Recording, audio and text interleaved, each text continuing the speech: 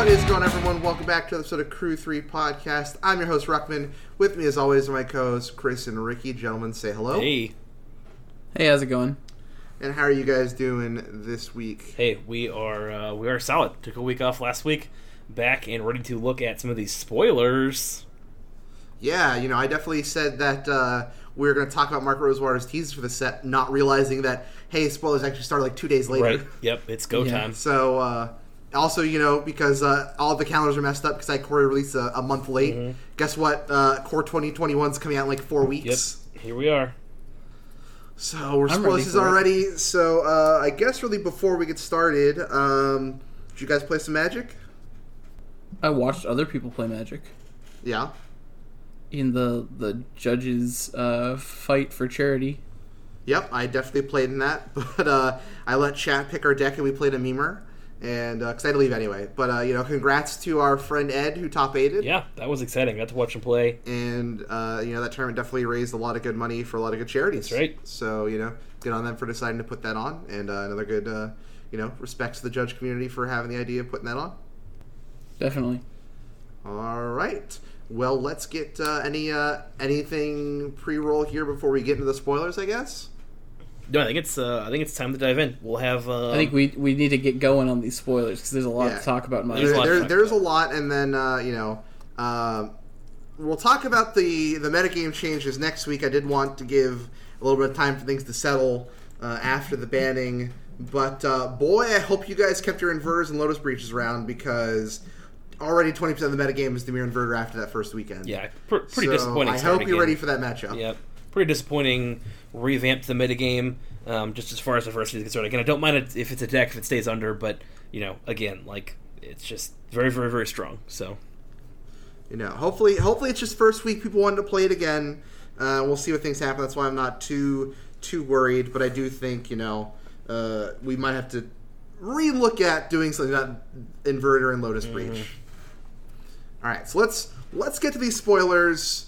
Core set Commander, core set we're getting Modern on Arena.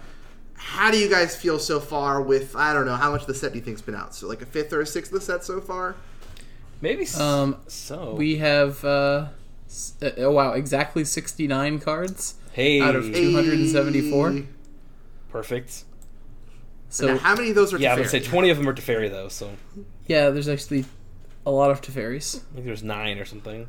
All right. How do we want to do this? Do you want to go color by color so far? How do we want? Do you just want to pick cards? Yeah, I've got my top 3 cards I'm excited for so far that are not the typical. I would say there's definitely 1 or 2, right. But I've got 3 cards that I kind of want to highlight. So let's start with I mentioned Teferi. Let's get the Planeswalkers. Let's run through these way. Planeswalkers real quick. Yeah, there you go. We're missing the green one still, but we got our new boy in Basri Ket, who's he's got his art degree because he's got that sweet fade going on. Mm-hmm. Homeboy's definitely hanging out the quad, making some music going down. Mm-hmm. But wow, is he going to be a powerhouse for white decks going forward, right? I mean, so he's for 1 white. We got a 3 loyalty Planeswalker. He's kind of our new Gideon, right? Yeah. Is how I'm going to think of him.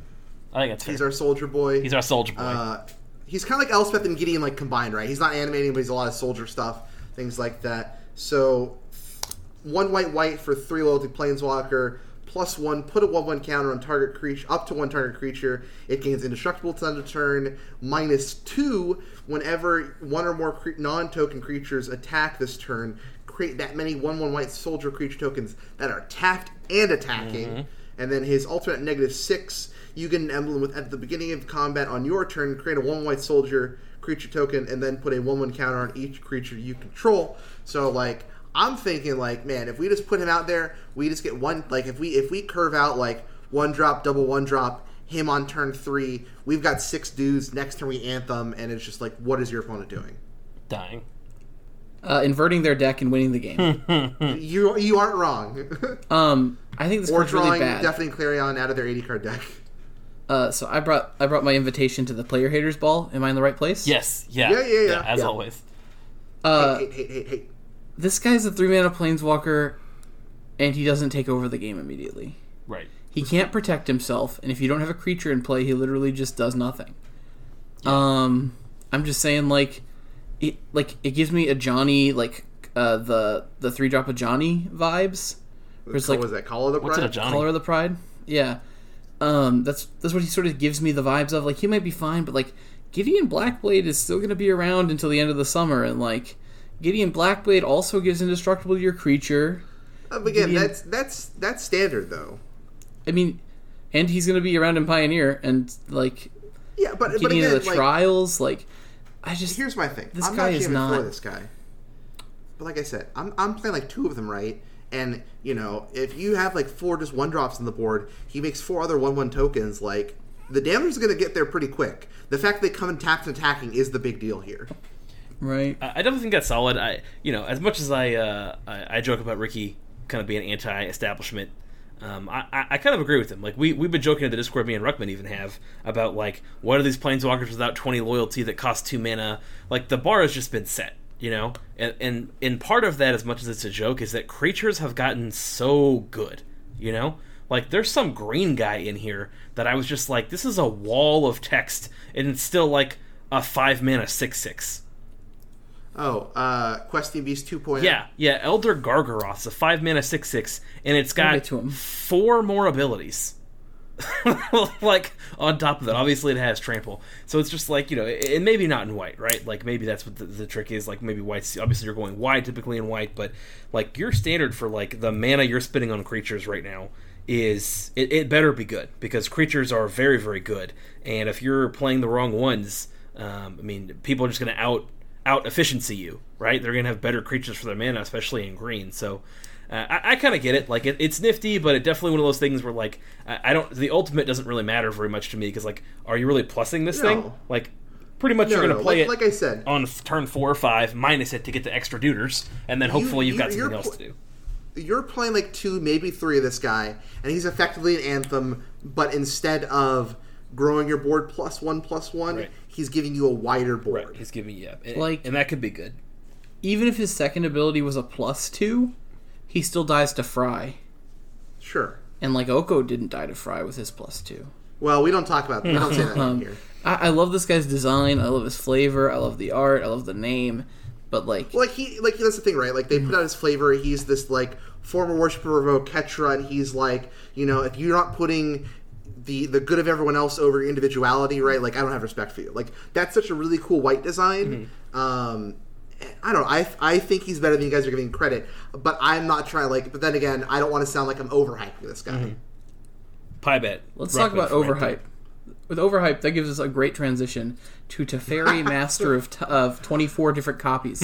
Oh, how the mighty have fallen. Yeah. This card... Like Chris and I said, I think they messed up and put his loyalty where his casting cost should be. That's the only thing that makes sense to us. So, I remember saying that this card is unplayable, and I got a lot of pushback a couple days ago. I don't think this card's very good. What does this card do, Ricky? Before we take it apart, it's 4 mana. He starts at 3 loyalty, and he has a static ability that says you can activate loyalty abilities of Teferi, Master of Time, on any player's turn, anytime you could cast an instant. Which means you get 1 activation on your turn, and then 1 activation on your opponent's turn, and you can do it in response to things. That's really neat. What cool abilities are we going to be able to activate? Ruckman. You could take 2 extra turns. Oh, wow. How long does it take to do that? 7 pluses, so on the 8th turn of him being in play, you could take 2 turns. No, I think it's like, isn't it like 4 turns, because you get 1 loyalty each thing? So it's like... 8 turns, as in, that's including yours and your opponent's. Okay, gotcha, yeah. 4 cycles. Mm-hmm. How are we going to build that? What do we get to do while we're building up that cool ultimate? Well, you could +1 to draw a card, then you have to discard a card. And then you can, -3, but that doesn't really help us get that ultimate. And we can phase a creature we don't control.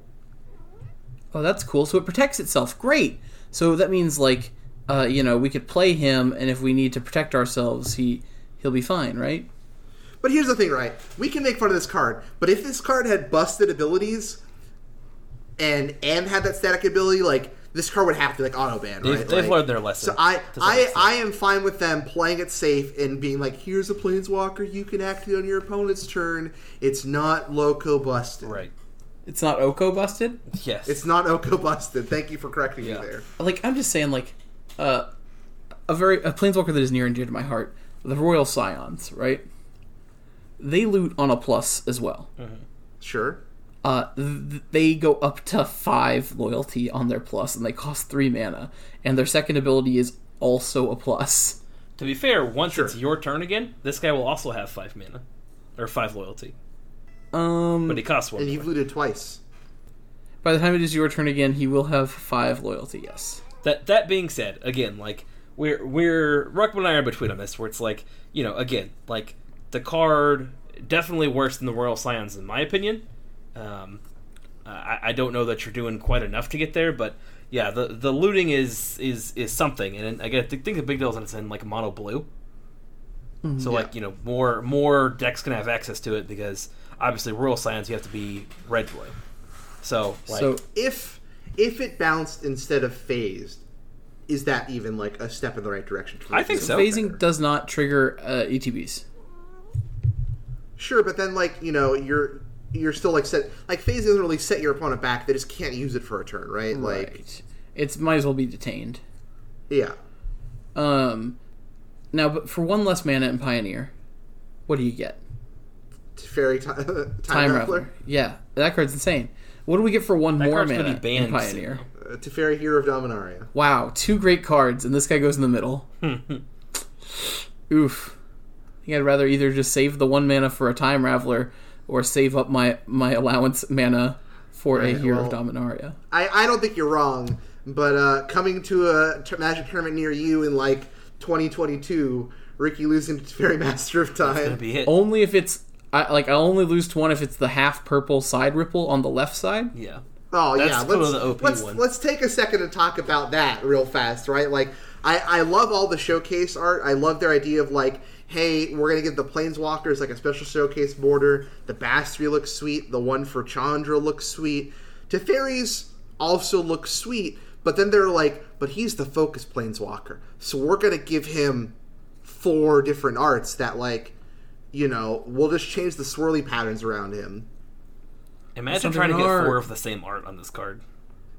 Imagine when you're going to lose because some guy who all he's done is sit there and look at these Teferi card arts and realizes you drew a Teferi your turn because he thought it was you the turn before, and he's like, well, that's Teferi B. Mm-hmm. The one in your hand was Teferi C because the bottom left purpley bit is in the top right purpley bit on the one that you already had in your hand. Right. Do you know that if you play up, you actually can't mess that up? Oh? Yeah. Nice. Not saying that everybody should play up all the time, but if you're at FNM, come on, don't be that guy. Just play up. I'm with you. If your opponent starts scrambling for a pen, you know. Yeah, for sure. Not worth. Anyways. Alright, so should we move on to the next walker? Let's move on to the next walker. Liliana, hey, cool, I found a shawl. Yeah, look at the shawl. It's cold in this graveyard.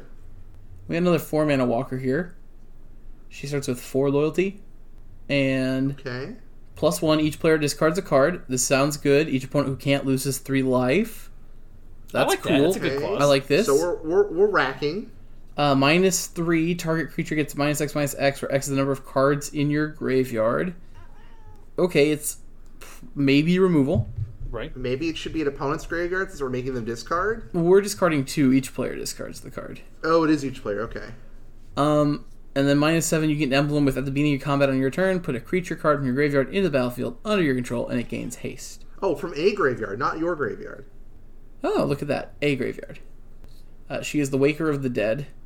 And this card seems fine. Fine, yeah. Man. Look, we were talking about when we're comparing it to Oka and Fairy Time Ravelers, like nothing's going to be exciting unless it's just breaking the game, right? Yeah, this card's okay. I mean, it's going to look sweet on some commander tables. Like, if they reprinted Jace the Mind Sculptor, it'd be fine. Get out of here, kid. We had Oko. All right, Ricky. All right. Here's the Planeswalk we all want your opinion on. Oh, my God. Because we have the real young Pyromancer here. All right. Chandra, Heart of Fire is 5 mana, red 3, for a legendary Chandra Planeswalker. And has the best art. And the coolest frame. What's the starting loyalty here? What's the rate on we start with 5. So we get 5 loyalty for 5 mana. Good rate. Okay. And we can plus to discard our hand exile the top 3 cards of our library, and we can play all the cards exiled this way until end of turn. So we're not exactly Luca. Or we can +1, and Chandra deals 2 damage to any target. So we just sling shocks every turn. Sure. Both pluses.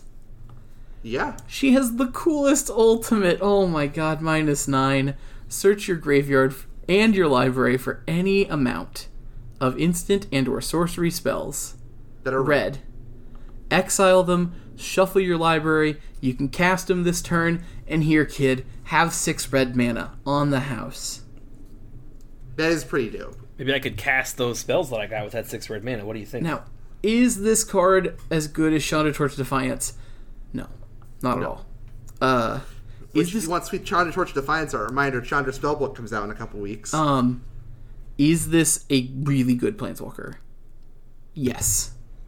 I think we're looking at, like...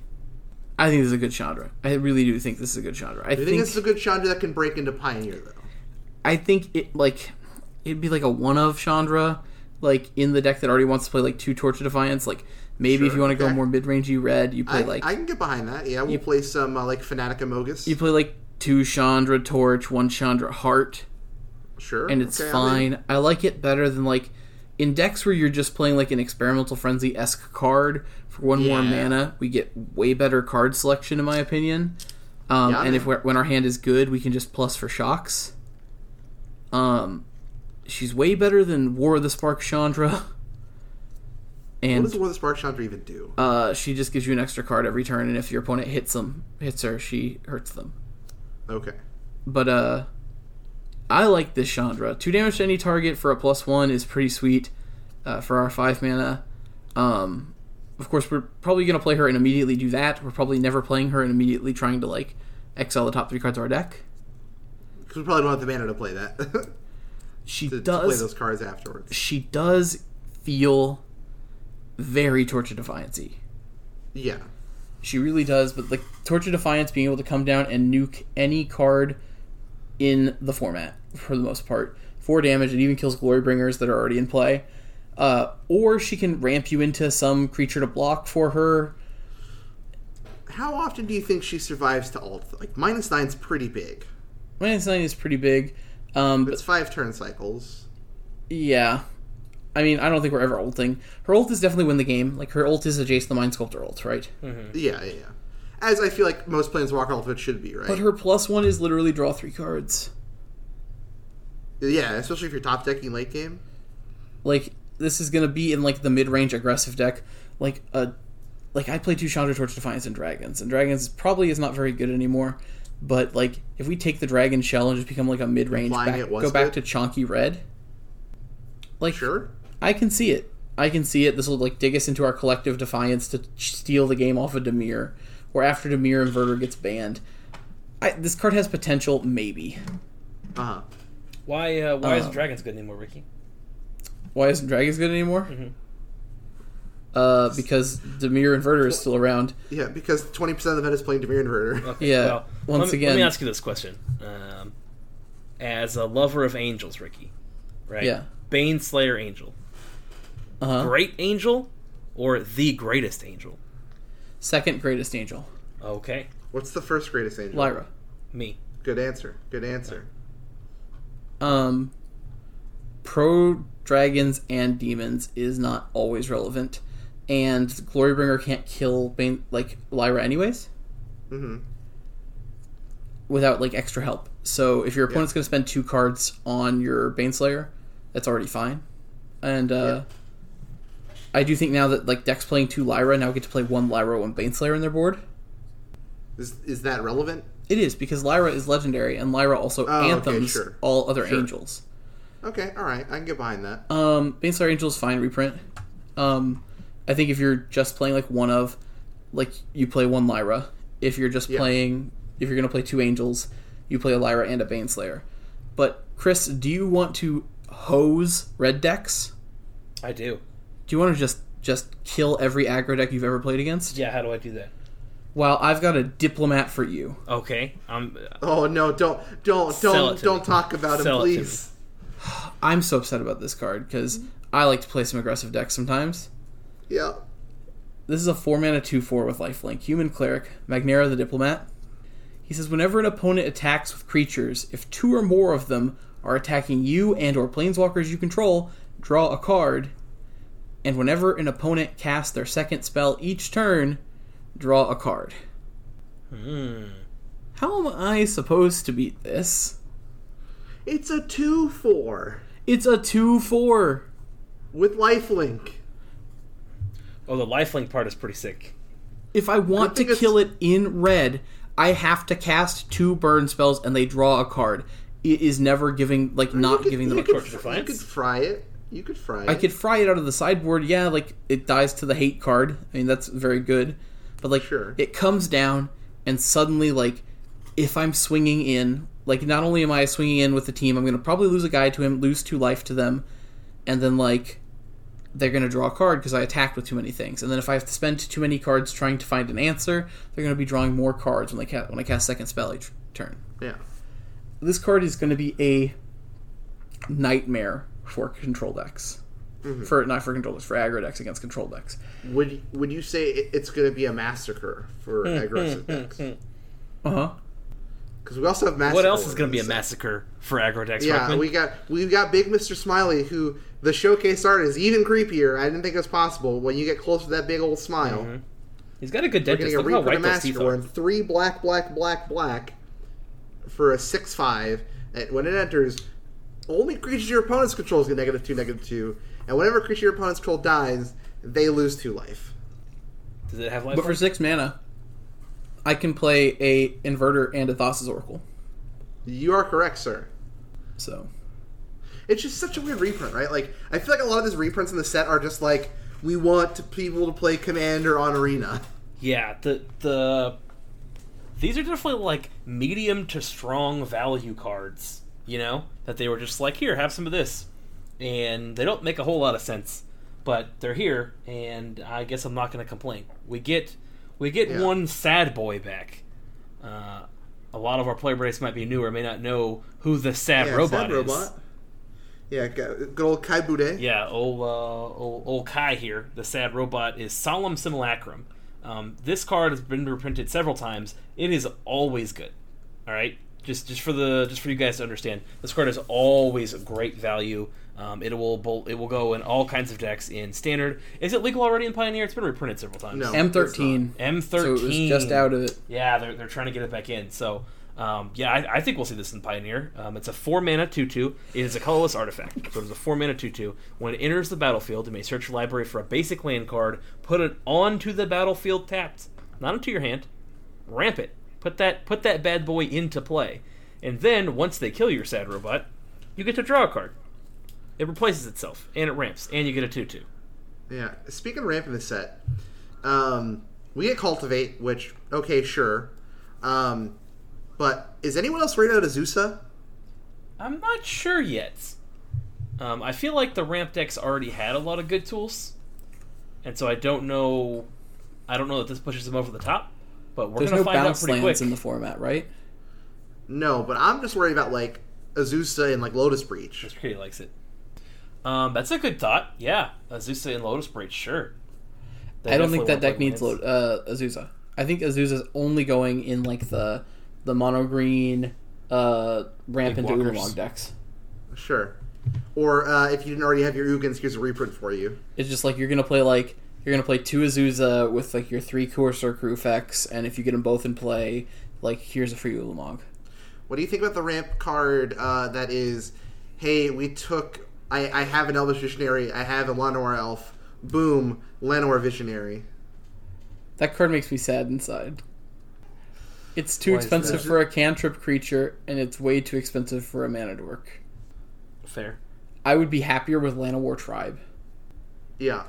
Okay. What do you think of Quarian Dryad? Uncommon. Uncommon. Yeah, uncommon Quarian Dryad. How the mighty have fallen. Yeah, that card used to be a rare, for those who don't know. Still not as good as it was when you could cast Gitaxian Probes and Gut Shots and Mental Missteps. Sure. And, probably explain won't to people ever what Quarian Dryad does. Huh? Explain to the people what Coriandra is. Not It's everybody's a played. 2-mana 1/1 that says whenever you cast a spell that is white, blue, black, or red, put a 1/1 counter on Corian Dryad. So basically AKA a non-green card. green. So, back in New Phyrexia Standard and in Play some Vintage, Miracle you could play this card and then immediately start Git Probing, Gut Shotting, and Mental Misstepping, and it would just get huge. You'd be pondering. It just gets big body beater for 2 mana. It also does dumb stuff in Vintage occasionally, but probably not anymore. Yeah. Okay, so Chris, we alluded to this card earlier. Let's now talk about the Gargaroth. Let's talk about Questing Beast 2.0. Oh, sure. Yeah, the 5-mana 6/6 that is going to be the new standard for 5 mana. We always talk about what's the what kind of stats are you looking for out of your 3 mana costing creature. I want 3 mana 5/5s. You want 3 mana 5/5s, right? This is a little short of that. It's not a 5 mana 7/7 or a 5 mana 8/8, but it's still a 5 mana 6/6, which with Vigilance, Reach, and Trample, which so far that's everything that Questing Beast has, right? No, it doesn't have haste or Death Touch. That's right. Questing Beast does not have Trample though, or Reach. Questing Beast doesn't have Reach. I thought it did. No, That card probably should have Reach. Death Everything, Touch, Vigilance, Haste. everything has Reach, so I don't know why I would. Death Touch, Vigilance, Reach, combat damage cannot be prevented this turn. Creatures with power. Combat damage from creatures you control. To your opponents, you don't. Yeah. And then it also says creatures with power 2 or less can't block Questing Beast. And then it also says when a Questing Beast deals damage to a player, it also deals that much damage to a Planeswalker that player controls. Did I get it right? If you look really close, I'm pretty sure you can see something like the Declaration of Independence, maybe the Bill of Rights on there as well. I think so. I don't think anyone's actually read the whole card, so it's hard to say. Fair enough. This has slightly less text. It only has Vigilance, Reach, and Trample. Whenever it attacks or blocks, you get to do one of these 3 things, right? You choose. You create a 3/3 beast, gain 3 life, or draw a card. I mean, thank goodness this thing doesn't have haste. Yeah. I mean, it can't, otherwise it's just 9 power toughness for 5 mana, but even then, you could definitely get one if your opponent's dumb enough to attack into it. Okay. Yeah. This card is good. I don't think this card is bad. But it does not immediately do anything like the Titans did. No. Sure. It also, I said, doesn't have haste like Questing Beast, right? Right. I do think Questing Beast and the Titan cards, even Oro, a little better than this guy. But this guy's not bad. No. Definitely serviceable. I don't know if this guy's going to make a splash in Pioneer necessarily, which is I know where we're focused. He's going to definitely do some things in Standard. I don't that's think my he's thought. Do anything. I don't think he's going to do much in Standard. I think he'll be there. I think he's one of your best 5 mana options. Mm-hmm. Questing Beast and Oro are already so good. Yeah. I can't think of is there a 5 mana creature that gets played in Standard right now? No, because they banned Obosh. Winota is 4. Right. Yeah. And Winota ends the game. Mm-hmm. Let's see here. Remember when I made fun of Winota? Anyways, let's not think about that. Yeah. Well, we weren't thinking of the applications that, again, eventually it was getting so degenerate. We were thinking about fair magic cards, and people were just what's a human? Agent of treachery. It's just okay.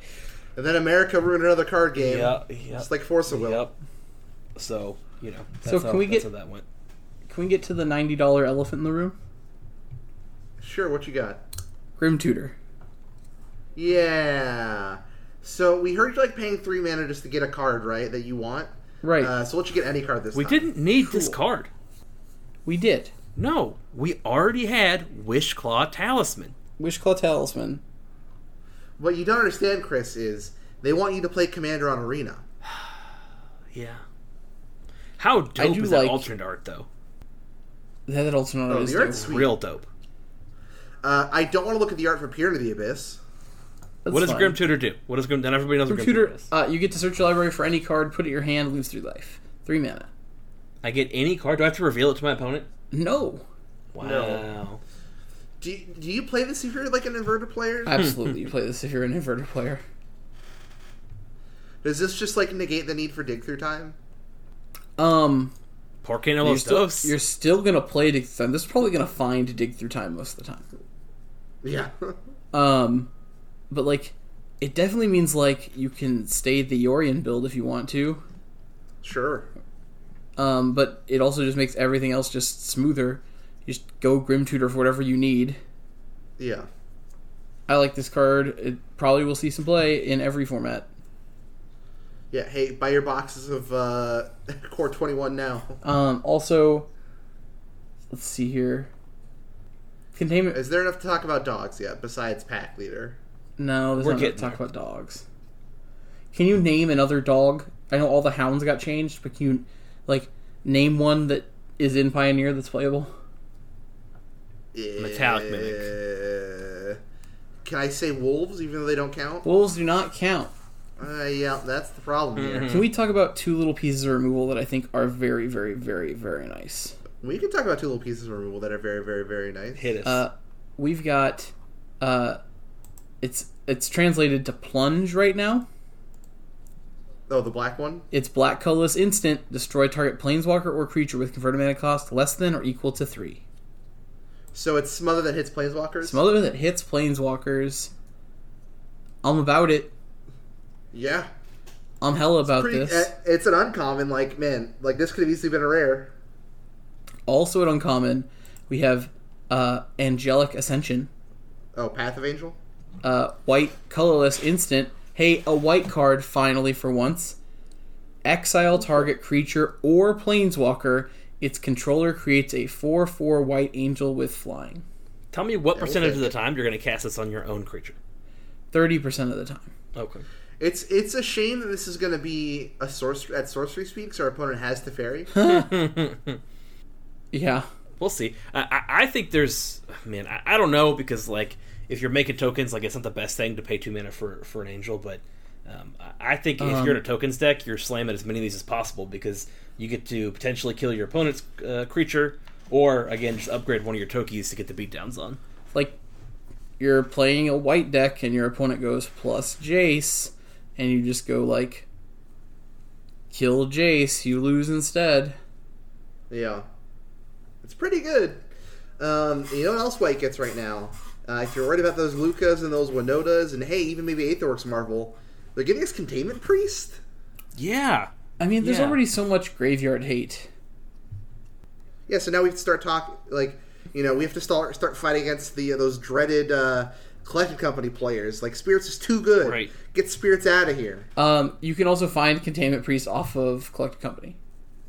Get it out of here. Which I can't wait for. I just can't wait. Collected Company. In response, Collected Company. Find 2 Containment Priests. Raise both middle fingers at opponent. I think that card's fine. Ruined Halo is also a weird reprint. Yeah. Halo already legal. No way. No, it's not. Yeah. For what set? Pretty sure.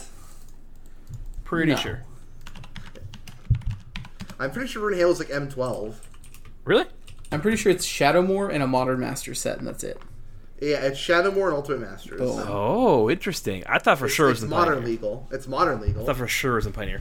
That card is very, very good. I love Ruined Halo. And, like, there was a while, Ruined Halo was like $20, and it's now back down to like $4 or $5. But I didn't realize that card wasn't in Pioneer. That changes a lot for me, because I think that card's insane. I think it's okay. I mean, like, you can't have protection from Thassa's Oracle. I think that's the problem, is that it doesn't stop the inverter combo necessarily. But if that combo gets banned... If it gets banned. Speaking of cards that got banned, Lurrus didn't get banned. But it got hurt. Right? Yeah. And right when they printed this sweet card that combos with it. Yeah. Oh my gosh. Archdemons. Vessel has my, like, mind spinning right now as somebody who loves graveyard cards. It's a 1-mana 1/1 human with lifelink in black. And if he enters the battlefield, or if it was cast from your graveyard, so if he comes back from the graveyard, or is cast from your graveyard, you exile it, and if you do, you make a 5/5 black demon with flying. Wow. Yeah, that guy's pretty sweet. Like, I mean, Rally the Ancestors? Yeah. And that demon sticks around. That demon ain't going nowhere, because he's not the Archdemon's Vessel. Right. I think I need I'm gonna have 2 boxes. I've got my red box and I'm gonna have my graveyard box. Yeah. Just every card that plays out of the graveyard. I was even thinking about like mono black aggro, right? Like he's no blood soaked champion, but like certainly he's a decent card. Mm-hmm. And like if we just had Lurrus and now we start casting 5/5 flyers for 1 man out of our yard, or play Call of the Nightbonder and pick 2 of these guys up, and now we've got 10 flying in play. I think this guy's hot. Yeah, it's definitely sweet. You know what is hot? Hey, we've talked some mad mess about Teferi Time Raveler. Wizards heard your problems, and they gave us Spark Hunter Manticore, or Masticore. Oh yes, I like this card. Yeah, 3 mana, 3/4 artifact, just 3 mana, and a card from your hand. You have to, and discard. You get a 3/4 with Pro Planeswalkers. That for 3 mana, it gains indestructible till end of turn. But then for a 1 mana, you can convert a single mana into dealing damage to a target Planeswalker. How many times do we have to teach Teferi this lesson? Every time, because they always have another one. How about this mono tutelage deck? Where we're going with that, Ricky? Mono tutelage? Yeah, how many tutelages are we willing to play? Because we got Teferi's tutelage. We also got Sphinx's tutelage. So Teferi's tutelage is cool because it immediately lets you loot. Right. But after that, it also turns mill into a game turn. It does. Actually. But it is not as explosive as Sphinx's tutelage. You can often mill out your opponent with just a single Sphinx's tutelage. I run 2 in my sideboard of Phoenix, and that is often just enough. Like 1 tutelage on the board has your opponent milled within like 4 or 5 turns, easy. I'm just saying, if we wanted to dedicate to the mill. Yeah, I mean, now you've got it. You've got your 8 toots deck. 8 toots. You already have like Drown Secrets. We did have Drown Secrets, which is probably better than Teferi's tutelage. No, fair. Now you can play 9 toots. It's like 8 rack, but 9 toots. 9 tutelages. Is it 12 toots? 12 toots, and then we've got our Teferi's Ageless Insight to draw to. Teferi's Ageless Insight is a. The flavor text says it all. Fine, you know more than me, but do you have to be such a show off about it? It's win more. I don't know. That's the thing, though. Is like this is one of the first ones that if you draw a card during your opponent's turn, you draw 2 instead. And I'm thinking this is. I don't know if this is going to be win more in our tutelage deck. We might need this. So for 1 more mana and less color restriction, we can get Alhamarit's Archive, which doubles all cards we draw. It doesn't just give us an extra 1 card. It says whenever you would draw a card, you draw twice as many cards. And it also tells us if we would gain life, we gain twice as much life. Oh, that sounds pretty relevant. So that's just 1 mana more, and this card has got like a lot of restrictions on it. And yeah, it's going to be cool when you play it, and then you opt on your opponent's turn and you draw 2 cards. That's sort of cool. And mill them for 12. Okay, and we're milling them for 12. Because we've got 3 tutelages to play. But if we have all this tutelage, do we get to see the truth? Yes. Yes, we will. I like See the Truth. I don't know where it goes yet, other than Modern. Definitely in Snapcaster's, like, best friend. Yeah. I mean, what if we exile it off of Chandra? Don't get me started. So See the Truth is 2 mana sorcery. Look at the top 3 cards of your library. 1 of them into your hand, the rest on the bottom of your library in any order. So sorcery speed anticipate? That doesn't seem very good, Ricky. So actually, we play strategic planning already in Phoenix, but that puts the 2 cards in the yard, and that's what makes the card really good, because it goes mana positive for Treasure Cruise. But I'm just saying, though, like, sorcery speed anticipate. But if we cast this from anywhere other than my hand, specifically mine, as long as you're not casting the one in my hand. Can I cast it from my opponent's hand? Yeah, right. You get to put all of those cards into your hand. So we get to draw 3 cards instead? Right. Wow. No, we don't draw them. We specifically do not draw them. Oh. We take the cards from the top of our deck and we place them in our hand. Well, that's a Namba with my tutelage and my Ageless Insight. And our opponent's Narset looks at that and goes, seems legit, keep on going. Playing around Narset, huh? Tricksy. But I love it. This is, like, also double-edged.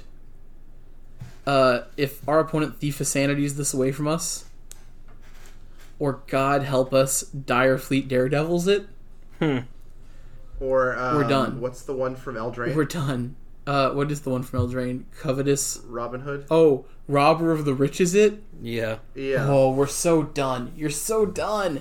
I really want to play this card. I will play this card. I've already bought 7. But, like, that's not the point. The point is, this card seems really good, and it's going to be really cool and flashy. It's probably not your best option, but I could be wrong. I think it's risky. Okay. So, one last card I really want to point out, and then we can, if you guys have other cards you want to point out, that's great. Does Gadrock, however you want to say it, the Crown Scourge, get into Ensoul? That's one of the things I had to talk about. I'm about this. This is the Chris card. Everybody like has been pinging me and being like, "This is the dragon for Ricky," and I'm like, "Yeah, it says dragon, but if you read further, it says the dragon for Chris." It says Christopher Scott Winier. I'm not going to finish his name because I don't want to put his whole name out there. You can take it out. Yeah. I appreciate it. Yeah, no, definitely. This is definitely a card that you're more likely to see me try and roll out with the tempo stuff that I usually do, especially in blue-red. So the interesting thing is, Gadrock, the Crown Scourge, is a 3-mana, 5/4 flyer, costs 2 colorless and a red, and it can't attack or block unless you control 4 or more artifacts. But at the beginning of your end step, you create It can block. It can block. Right, sorry. Yeah, can't. Sorry, I said... Well, it's just red Lovestruck Beast. Right, yeah, I said can't attack or block, but my whole point was that it can block. So it can't attack unless you control 4 more artifacts. And then at the beginning of your end step, create a treasure token for each non-token creature that died this turn. So I don't really want to be relying on that to activate this thing. We're going. But it's definitely not the worst, right? Like, yeah. Does Gadrak... I don't think Gadrak has to see the creatures die either. I think you can, like, get Trixie, murder some creatures, and then play Gadrak, and it'll still create tokens for each creature that died. That's correct. So, you know... You could, like, Wrath, play it post-Wrath. Right, sure, yeah, if you want to do that way. I'm more thinking of, like, you know, if your opponent decides to block, or if they kill one of your guys, you can just be like, all right, I'll let it die, because I'm going to play this, make the extra artifact that I need to get it going. So, sure. I think you've got enough to make it happen in Ensoul, but we'll have to see. It might take a little bit of maneuvering. My thing is, I don't know if we're mainboarding it, but like I was talking with some of the guys on our Discord, right? You know, some of like the mid-range green decks will play Lovestruck Beast in the sideboard to board in against the aggressive decks, because it's just like a big beater, right? Mm-hmm. Maybe this fills a similar role in the Ensoul deck. It could. I think having access to red, you've got like other options that you might prefer. I currently think, and again, I could be wrong, I currently think that if you are going to play this anywhere, you're playing it in the main board as just like another big dude. Because I don't, and I see what you're talking about, and it's a good case for like, well, I'm going to play it against aggro because I can block with it no matter what.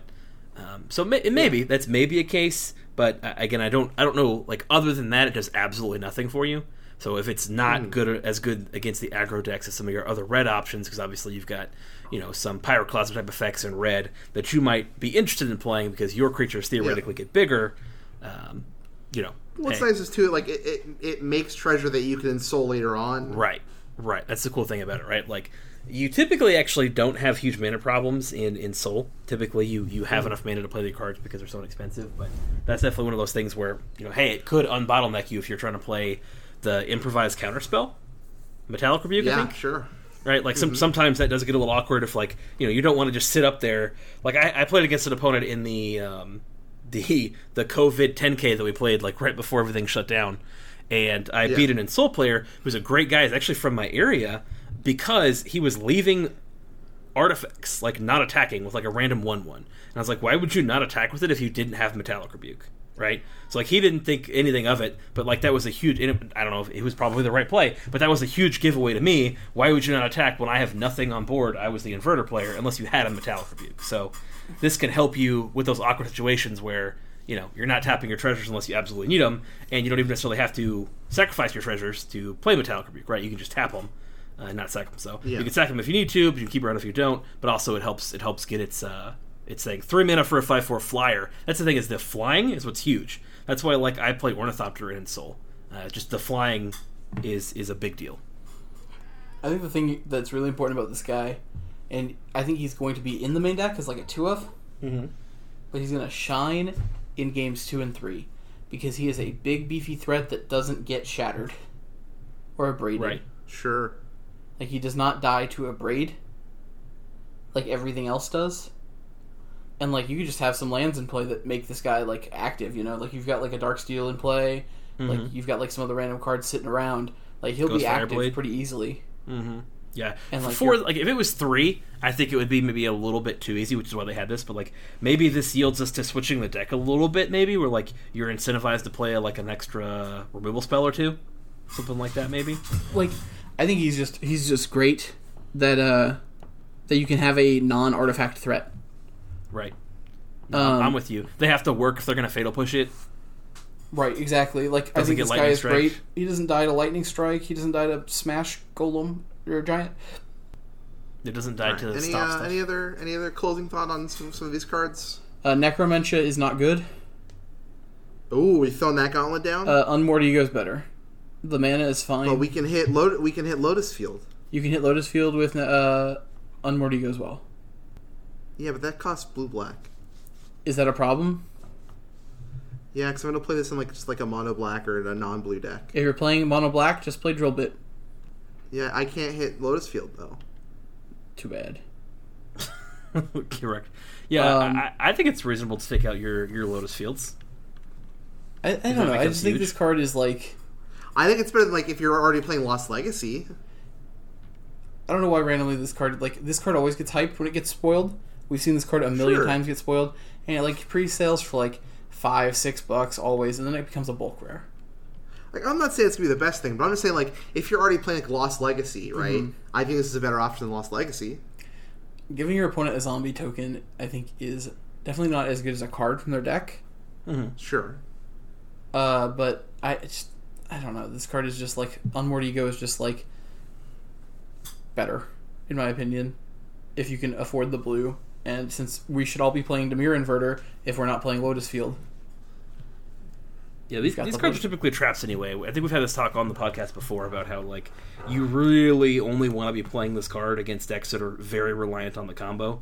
And one of the problems with Lotus Breach is it can be hard to, a lot of them are playing a standard list, but if they choose to diversify your threats, they can win without Lotus Breach. They can win theoretically without a Jace or a Thassa's Oracle. Get the Lotus Field. It can hit Lotus Field. Lotus Field is the good one.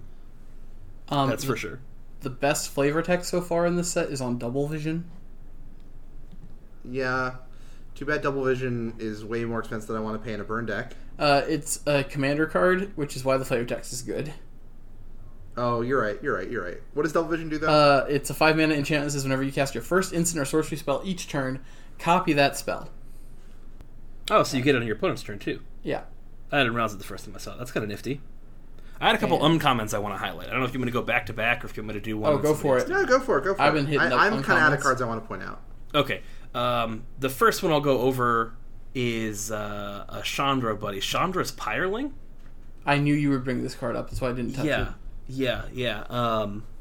This card is not the Kiln Fiend that I want it to be, right? But it's effectively getting +2, but it's not on cast, it's on damage. It's on damage, right. And that's why it's I preferably it'd be boosting off my ops and stuff like that, but it does a good Kiln Fiend impersonation. And my thought with this card was what do you do? You can't block it, but you can't not block it, Cavalcade. Yeah, for real though.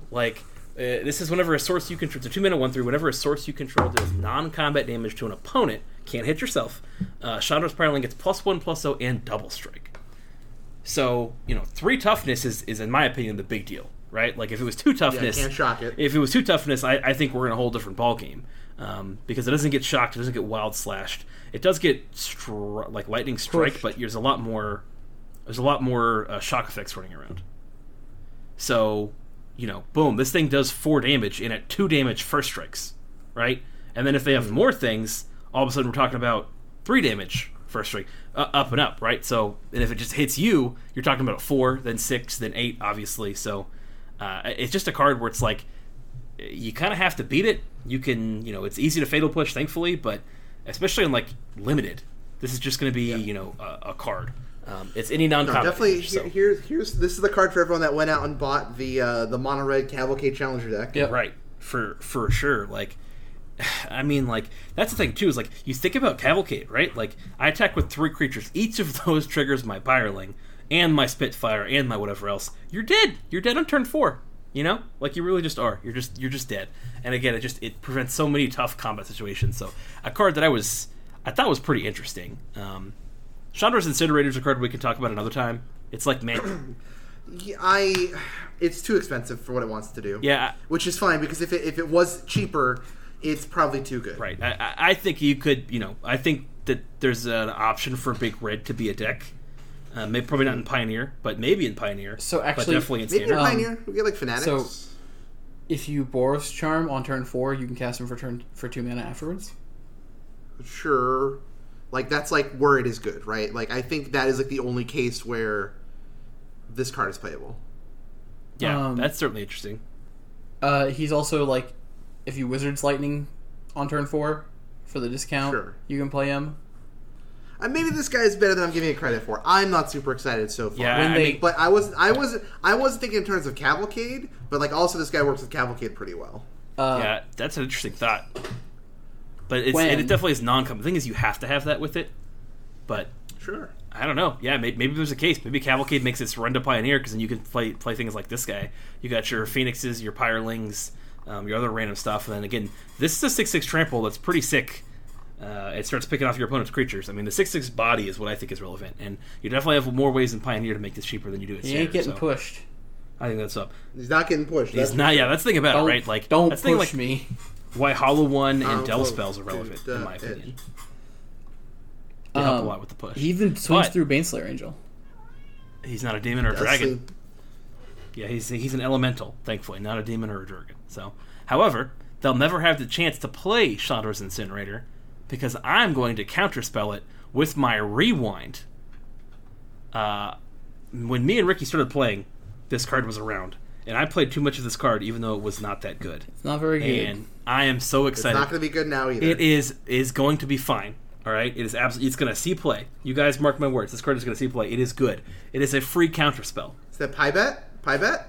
Maybe. Okay, so here's the best thing I've ever seen for Rewind. Right? Okay. You're on the play because this has to be on the play. Because if you're on the draw and your opponent plays a Teferi, you lose.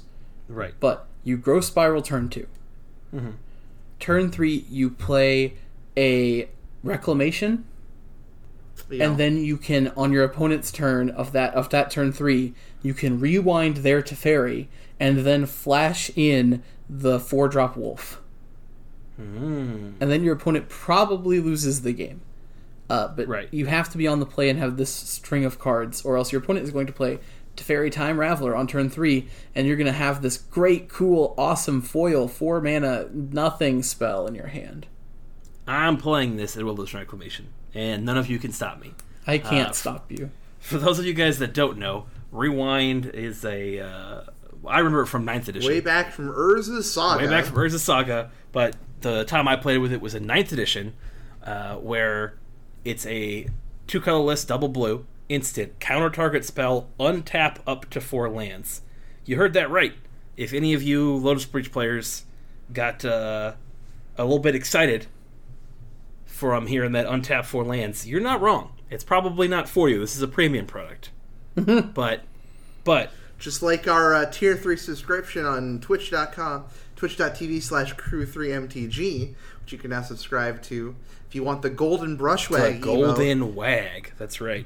And our Discord is up over 100+ people now, and people are talking every day about stuff. So again, if you guys don't want to hit up Twitch or whatever, you don't do Twitch, you don't want to watch so much stuff there, hit up our Discord for a great player community. And we're in there pretty frequently. Ruckman's in there all the time, talking with guys, giving advice, talking about stuff. So it is a fun time. Probably when I should be working, but Right. Well, a lot of us now, businesses are kind of slow, so we do spend more time in there than we might get to in the future. But at that point, it's already kind of just self-sustaining. People are in there talking all the time. Like, we don't have to be driving all the conversations. So it's really great, in my opinion. Almost as great as, or probably much greater, I should say, than Rewind. But Rewind, a card that I love, very dear to my heart. You will see me slinging that spell around. If I have 4 mana untapped, and you're playing against me, assume you're going to get Rewound. Mr. Kitty agrees. All right. Anyone? Any other M21 thoughts? So can we call this set M21 Savage? Yes. Okay. Sure. I'm holding you to it. I want to throw my gauntlet. Should I throw it now? Yeah. Shoot my shot. Throw it now. Shoot my shot. Okay. In this set, we have the return of Baneslayer Angel. Also, we have cards like Rites of the Village, which is an Altar's Reap for 1 mana instead of 2 at common. This is very pushed. All the cards here are very powerful. The Smother for Planeswalkers is very powerful. Just overall quality of the cards. We're seeing Azusa, Grim Tutor, very, very powerful cards, right? Mm-hmm. Anybody disagree? No. Okay. Bolt is going to get reprinted in this set. I'm calling it right now. It is June 8th, 2020, and I will take a pie if there is no Lightning Bolt in this set. Whew. Straight up Lightning Bolt. No, like Lightning Bolt equivalent. Lightning Bolt. I mean, you got yourself a deal because this is the quickest pie bet victory I've ever had, because as soon as full spoilers come out in like a week and a half, I'm going to get double pies because I still owe you for our last pie bet. One sanitized pie per hand. M10 had the reprint of Lightning Bolt in it, and it was a big deal. And in M11, they reprinted Lightning Bolt. And they decided that they were going to keep Lightning Bolt around in Standard another year because they had already chosen to put Baneslayer Angel in M11. And they said with Baneslayer Angel in M11, Red needed a tool to deal with cards of that magnitude, so they left Bolt in M11. It was a last-minute decision. They wanted to cut it, but they couldn't because of Baneslayer Angel. This is Baneslayer Angel. When she's around, Lightning Bolts show up. That's what I'm saying. You know, look, there was the secret layer. Okay, maybe there's some credence to it. But this is going to be the fastest I've ever won a pie bet. To win with Dragon of the Underworld, I had to wait the first release weekend. For this, though, I get to do it before even pre-release happens. This is going to be the best pie bet I've ever won. I am so excited for I'm this. going to bring red food dye to dye this pie red, like the 1 mana it cost to throw a lightning bolt at your face. Well, that's okay, because I hope you're ready for that black Oreo crust for that Dragon of the Underworld. Oh my god. This is Lightning Bolt is coming back. Believe it, red mages. Ricky's just so convincing. And again, I just think that Ricky has Mark Rosewater's nudes somewhere in his phone, and every time he needs info, he's like, hey, Rosewater, I got these. You want me to... He blackmails him. You want these nudes out there? Look, and he says no. You see the signs with Baneslayer Angel, but lightning will not strike twice this time, my friend. Look at Magnera is here. Magnera is here to shut down red. Baneslayer Angel is here to shut down red. Magnera, you mean Vanguard? Whatever his name is. Like, the signs all point to Bolt. I've got all the strings on all the thumbtacks on a map pointing to Olive Garden, and that Olive Garden has a lightning bolt. That's right. Look, it's been struck by lightning. Joe, the numbers don't lie, and they spell disaster for you. At sacrifice? Yeah. I'm telling you, it's coming. It's coming. Ricky just knows everything. He just knows all things. I think it's crazy, too. I would have never thought that. I would have never been like, oh, Lightning Bolt's coming back. But it may be about time. And like I said, Ricky's just so convincing. I've just done so many embarrassing things because Ricky convincingly asked me to do them. And I almost went to prison that one time, you know? So it's a good time. He's just so convincing. And I just think, before I was on Ruckman's side, but now that he said it out loud, I don't know.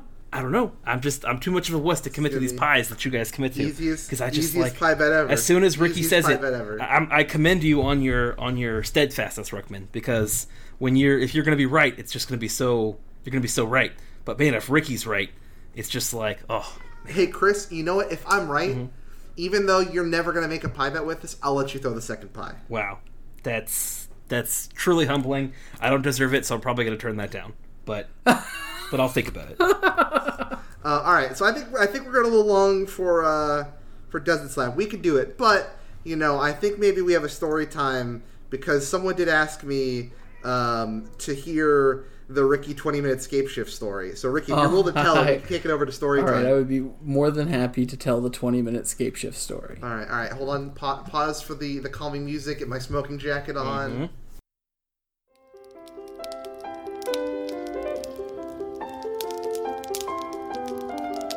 All right, we're good. Cigars are here. All right, I believe it was an SCG. It was an SCG. And I was judging this SCG. I believe we were getting close to the end of day one. It's like 2 rounds left It is, day one. I am sitting at, it's round 8. It's got to be round 8. I think it's the last round. No, it's one more round after that. 9 rounds in day one. That's right. You were playing for tournament life, essentially. We were both X1. It wasn't even tournament life. But Ricky, it sounds more exciting if you say for tournament life. Can you please say for tournament life for the people? Essentially for relevance life. We're it was both actually X1, for actual 6-1. life. If you didn't win this game, they were actually going to murder you in real life.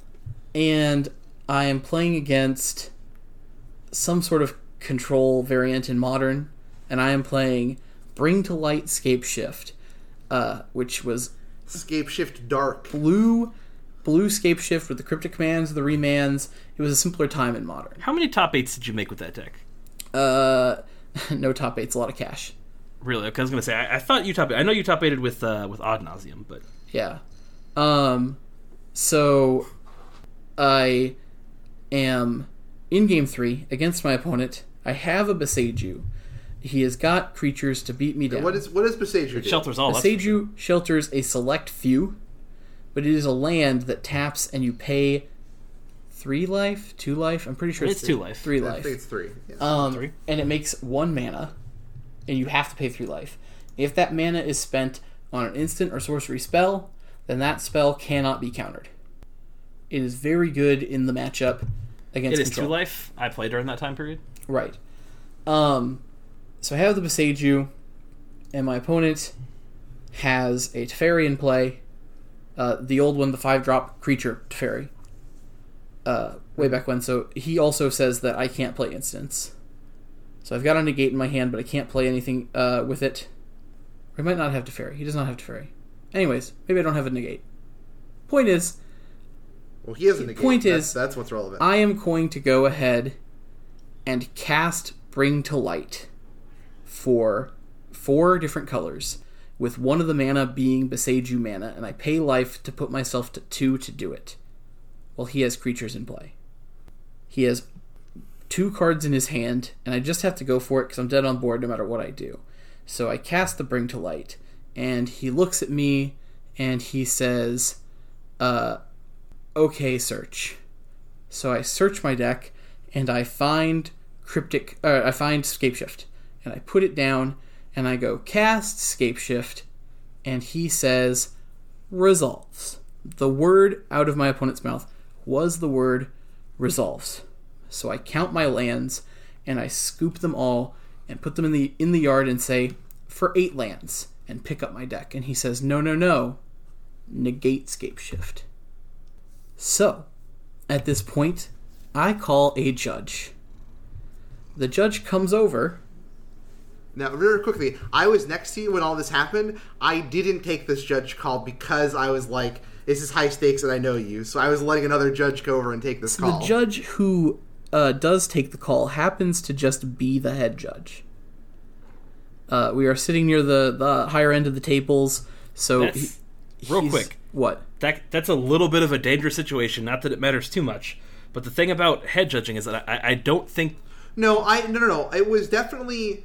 No, an actual judge took the call, because I know the judge that took the call. The head judge was standing right there and just stepped into the situation Okay, I was on going to his say, own. All right. if you guys ever have a judge call go against you, you always appeal, almost no matter what, unless it's like a rules explanation or something like that. If it's like a whatever situation, you always appeal just to see and get a better explanation. 100% of the time, you always appeal. That's why if you're a head judge, you never want to step in unless it's possible. Right. But yeah, no. So it looks so... Yeah, I don't mean to step on your story and obviously be like, this is what happened, but there was another judge that took the call. The head judge was watching you guys the whole time, and we're going to see where this thing goes south, and he steps in on his own. So my opponent, we got the judge here. I say, hey, I cast my Bring to Light. He said, okay, search. I found the Scape Shift. He said the word resolves. And when I started counting my lands and sacked them to the yard, my opponent decided to negate my scape shift. And the judge is mulling it over, and my opponent's like, no, I was saying that the Bring to Light resolves because I can't counter the Bring to Light. But, of course, by letting me search, that is resolving the Bring to Light. So the only thing that can resolve is the scape shift. Right. Mm-hmm. They begin to sort of discuss how the wording was. I continue to say, he says resolves, opponent agrees that he said the word resolves. And then the head judge steps in. What minute are we at here when the head judge steps in? Sorry. No. The head judge waits until after the shoe drops before he steps in. Right. So, the judge is, clearly explaining to my opponent that the word resolves is very important in Magic vernacular, and that, the resolves definitely mean some things, and that other words do not, and we had used the word resolves before in the match, and then my opponent just goes, I am very sorry. I am from Holland. My English is not very good. And this is when the head judge walks over. This is already 10 minutes in, by the way. Right. 10 minutes has passed. We're trying to figure things out. And opponent pulls the No Inglando card. I am from Sweden or Holland. I'm sorry if you live in one of those places. My English is not very good. Which might have been the truth. It didn't seem like it in the 3 games that I played with my opponent, who spoke very perfect, beautiful English. This was a surprise to you up until this point. What the head judge also said. The head judge is also like, I was watching, and you definitely seemed to be speaking English fine earlier. You said the word resolves. When I peeked in on this game before, I had heard you say the word resolves in response to a cryptic command resolving. Your opponent gave you plenty of time to cast your spell. You chose not to, and Scape Shift is being resolved to. And my opponent starts talking about how clearly he did not intend to let the game-winning Scape Shift resolve, and he had the negate in his hand that is clearly meant for the Scape Shift. Which is a great argument, because in this day and age, 100% that would work. Your opponent could probably say, oh, that definitely resolves, sign a contract stating that I am legally bound to let this spell resolve, and then once it happened, call a judge over and get that all torn up. Intent is everything. My only problem with this whole judge call is that the head judge argued with the guy for another 10 minutes. Right, the head judge was not happy with the lack of Inglando. We are past time and round. We are there's a crowd forming now. They are just actively keeping you from just signing the slip and ending the round. Right, the head judge is just not having it. He's like, no. If I was the head judge, I would have, as soon as I gave my ruling, I would have just said, that's my ruling. We can discuss this after the fact, but I need to get this tournament moving along. So finally, the head judge argued with this guy for 10 minutes is ridiculous. 15 minutes of deliberation, the judge just says, I'm sorry, but the word resolves was used. Negate is not cast. We'll put negate back in your hand, and we're going to resolve the Scape Shift now. Sir, would you please resolve your Scape Shift? And with about 50 to 60 people surrounding my game. Right, because at that point, everybody else's match has ended as the head judge is arguing with this guy, pretending not to speak English. So everybody's just like, what's going on over here? Why is there 5 judges? I slowly recount my lands. Ricky's got his little surprise Pikachu face on. I go, all right. I want a judge ruling? I'm gonna sack all 8 of these lands. Search my library, and everybody just intently watches me. My opponent makes me do it. He does not concede or anything, and I'm just like, all right, here's the Valakut. Here's the Valakut. Sweatiest mountain counting of my life. Steam Vent, and I'm like, all triggers on the stack. All triggers target you. Can I go to resolve the triggers? Opponent goes, all right, I take how much damage? So I count up the damage. This is lethal. All right, good game. And that was the 20-minute Scape Shift. Speaking perfect English at this point, right? Absolutely. Right. At that point. I love that man. Whoever he is, I don't know who he is. Great person. He's back in Holland. It's definitely he traveled far and he's at an SCG event. I definitely don't approve of angle shooting, but to that degree. We hope your English has gotten better. I hope you got some Rosetta Stone action going. clearly I had lost that game. Like, in the vacuum, like, my opponent just has negate and I just lose. But he said resolves.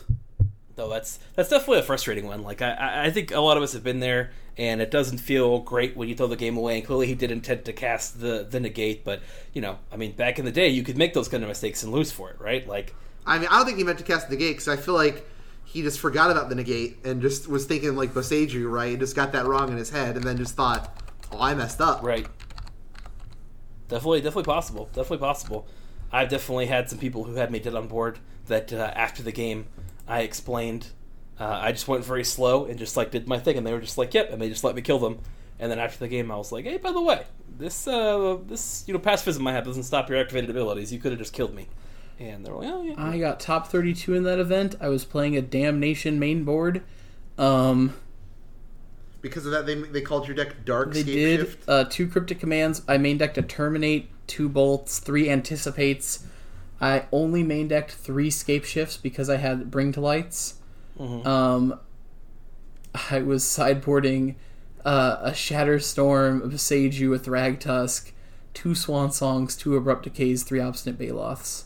I remember losing a Winnin into the top 8 to one of the Kiefer kids. Very talented Magic kids.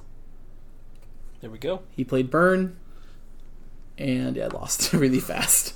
All right. Well, just like that Scape Shift, let's go ahead and resolve this episode. Gentlemen, any closing thoughts? No. Hang tight, support all the people in your community, and love them. And we'll see you guys next week? ? Yeah, definitely. I mean, I have one little announcement here. By the time this episode goes up, we will have a link and a posting for our next Webcam Pioneer event that will take place on Saturday the 27th. The Discord said, "Hey, we want another one. Let's make it sooner rather than later." I said, "All right, let's do it the 27th." So Saturday the 27th, if you're not already in the Discord, come join the Discord. You'll find a link to the MGD Melee event, and we'll play some Pioneer over webcam. It'll be a lot of fun. There we go. Where can they find our Discord link?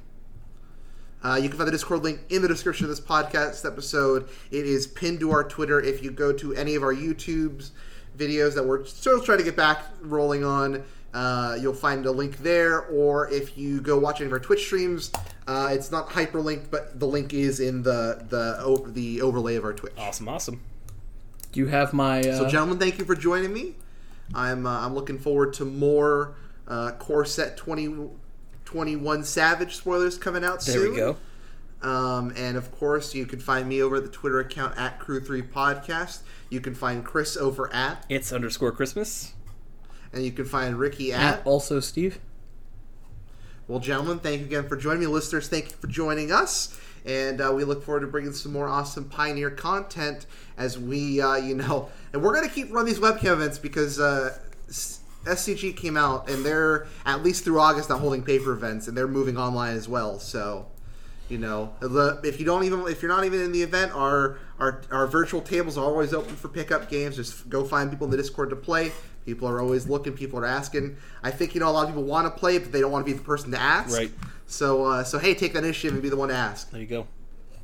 Boom. All right, guys. Thanks for joining me. We'll talk to y'all next time. Bye.